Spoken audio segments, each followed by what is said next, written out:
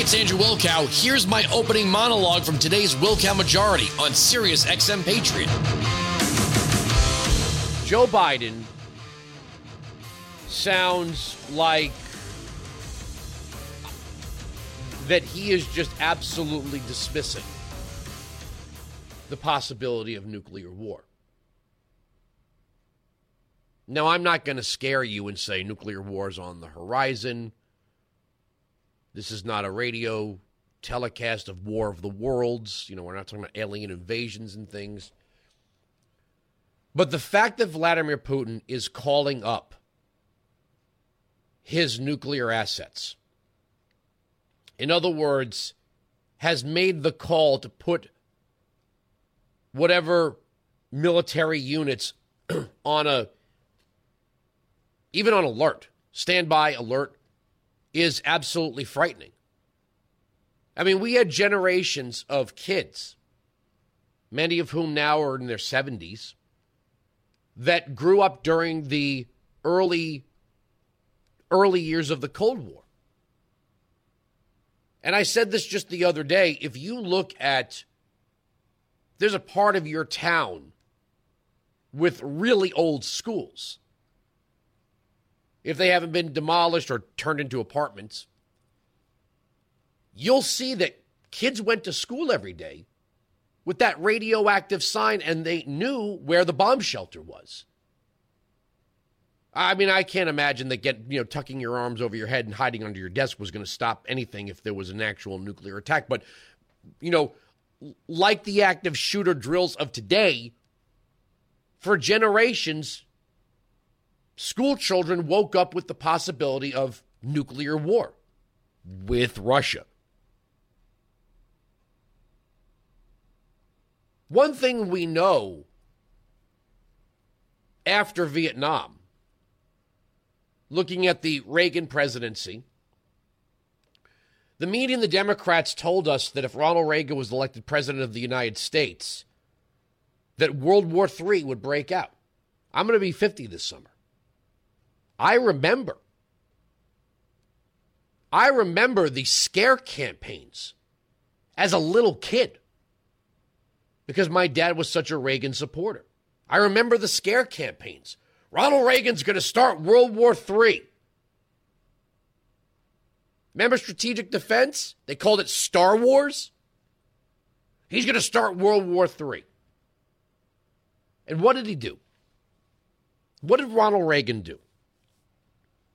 And I've said, I'm going to say a little caveat here, and this is not to hurt anyone's feelings. Conservatives cannot live on Reagan's legacy forever. Right? We could tell stories, we could point to historical facts the same way we do with FDR. Right? But most people voting today were not around during the time of FDR. They don't remember internment. They don't remember having Social Security imposed on the population. They just know Social Security's there. For a generation, conservatives were able to point to the Reagan legacy of 8 years of peace and prosperity. But you've got voters now that were born on 9/11, after 9/11. They don't remember the Reagan legacy.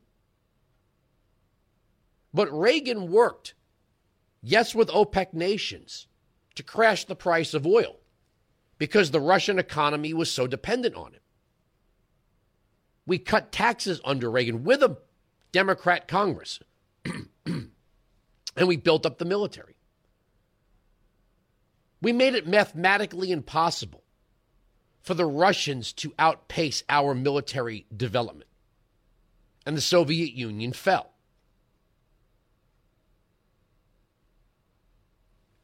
When you look at what people like Bill Clinton and Barack Obama saw, the left, see, this is what I don't understand about, and we see some bizarre, everyone's pointing to whatever. I don't stand with anyone who thinks Putin is the good guy here.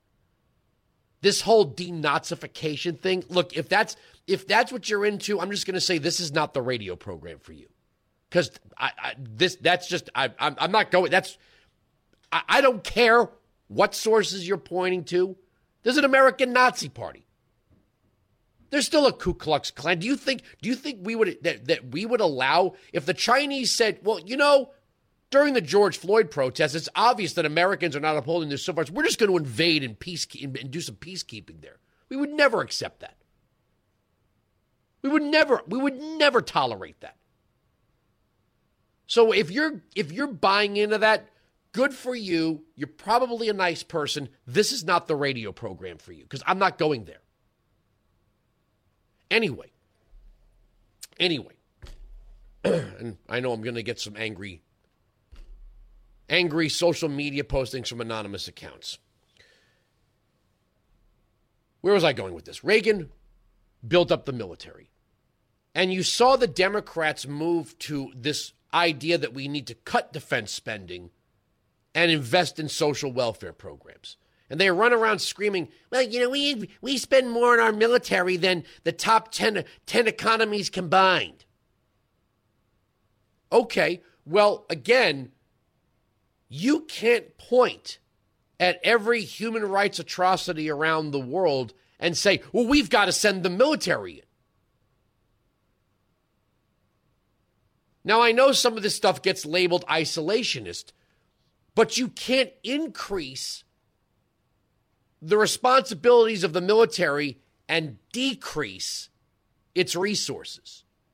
Also, you cannot proclaim the moral superiority of NATO and expect the American taxpayer to fully fund NATO, while other nations are spending on their welfarist programs, only to have the Democrats say, see, we should have free health care or debt-free college tuition. Okay, well then, maybe if our allies spent a little bit more or at least contributed their agreed-upon fair share, then we could talk. But you can't say, how dare you talk to our European allies like that, Trump, and want to spend as they do. They're able to spend. Look at Finland. Finland's on Russia's border. The Scandinavian countries are not part of NATO. They're not even part of the EU. They don't have to be. Everyone knows the history of World War II. Why would Finland join NATO? They don't have to. They know we're not going to let the Russians. They know the world is not going to let the Russians advance. Well, actually, with what's happening in Ukraine right now, that's got them a little scared, and they are talking about trying to join NATO now. But that's besides the point. But traditionally, the fact that NATO existed contained any future Russian aggression during the Cold War and up till about this moment. So other nations will always say, well, we don't have to join these collectives. I mean, as long as Russia's not on the move, they're not going to bother us.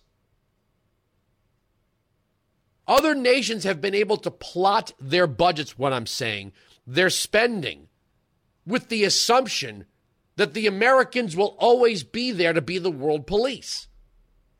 Well, you cannot look at America. We cannot say, well, we have to be the world police, but we're also going to spend as lavishly on these welfarist programs. You can't have it both ways. The government of the United States doesn't have limitless resources. We're $30 trillion in debt. $30 trillion in debt. And what did we do? One of the things that was giving us a lot of relief just 2 years ago was the fact that a gallon of gas was about $2 a gallon. We were able to increase our output. We were moving rapidly to net export. We could have potentially replaced Russia as a supplier or at least competed for market share in Europe. We didn't do that. Joe Biden came in and killed the Keystone XL pipeline, which would allow American refiners to refine Canadian oil, our partner. he canceled that deal. It's funny, Trudeau doesn't have the guts anymore to act like he's upset about that. He doesn't really seem to be that upset about it anymore. But we would have seen 800,000 barrels per day from that pipeline. We are importing 600,000 barrels per day from Russia. You know, when we said that Biden would end up being, because he's so empty, being the third term of Obama, man, you want some proof that he's right? Let's go back to 2012, when the war on coal began. I'm sorry, 2008, the war on coal began. The war on oil and natural gas began 4 years later with Obama, play cut 10. You know that we can't just drill our way to lower gas prices. Actually, we can. There are no quick fixes or silver bullets. If somebody tells you there are, they're not telling you the truth. If we're going to take control of our energy future, which we have to do, if we're going to avoid high gas prices every single year, with a lot of politicians talking every single year but nothing happening, if we're going to avoid that, then we've got to have an all-of-the-above strategy that develops every single source of American energy. Not just oil and gas, but also wind and solar and biofuels. We've got to keep developing the technology that allows us to use less oil in our cars and trucks, less oil in our buildings and our factories. And that's the strategy we've been pursuing for the last 3 years. And it's the only real solution to this challenge. You know, there's a part of that I don't disagree with. All of the above. That's great. All of the above. Is that what we're doing? No, it's not.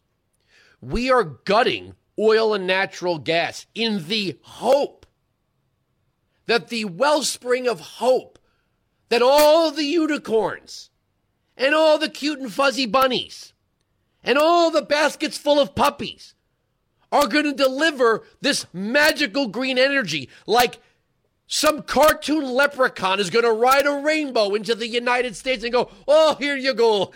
Here's green energy. Oh, green like a shamrock. The hell are you talking about? This is absolute proof. What we're seeing right now with Russian aggression, the fact that our partners still can't. Listen to Jen Psaki. So we can destroy our own energy. One of the best parts, well, the Keystone XL pipeline wasn't going to really bring prices down. Okay, then why not sanction the Russian energy? Well, that'll skyrocket price. Let me get this straight. You mean taking our supply off the ledger doesn't make prices go up, but taking their supply off ledger does? What the hell are you talking about? Play cut 6. Even if you look at the impact on the energy sector, you know, we have taken steps. We have not taken some steps on energy sanctions, in part because we weigh that. That doesn't mean they're off the table. They remain on the table. But Europeans, for example, are very concerned about further price spikes on gas in particular. Their prices have gone up 335% over the last year and 26% over the last 5 days. So sanctioning energy would affect Russia's income stream. Certainly that would be a reason to do it, but it would also have extreme consequences on the world energy markets, particularly for our allies in Europe. So I use that as an example because we have to weigh all of the factors as we weigh whether to take additional steps. We have additional steps we could take, but we consider all of those factors as we make determinations. I'm sorry. There's only 2 factors here, supply and demand. That's it. Obama said you can't drill your way to lower energy prices. Well, if you are producing more supply to meet demand, the more supply that you have, the lower the price for demand. If there's more demand than supply, then price goes up. If there's more supply than demand, price goes down. This is the woman they say is going to replace Rachel Maddow. Now, I can't tell if she's genuinely this stupid or this is the pseudo-intellectual bullstein that just assume that, well, if common sense would dictate that if there's more of something, it's less expensive, they just reject common sense because they think that their divine understanding comes from something on high, and whatever the commoner accepts, they must reject. Is there anybody who believes that something in more supply doesn't mean it affects price? I will give you a perfect example. Right now, if there was a warehouse full of uncirculated Superman #1 comic books, do you think that would affect the current price of all existing in circulation Superman #1 comic books? And I know, I was watching a documentary on it, can you imagine if somebody found a warehouse full of never worn, original, black, white, and red Air Jordans, never worn, an entire warehouse, all sizes, kids through adults. There's a sneaker trade out there. People spend big bucks on vintage sneakers. Big dollars. Can you imagine what would happen if somebody discovered? Imagine we had a landing on another planet, and they found enormous stockpiles of gold. Of course that would affect things. Everything is affected by rarity. Everything. You can join me live on the Wilkow Majority, Monday to Friday, noon to 3 East, 9 to noon West, on Sirius XM Patriot, channel 125.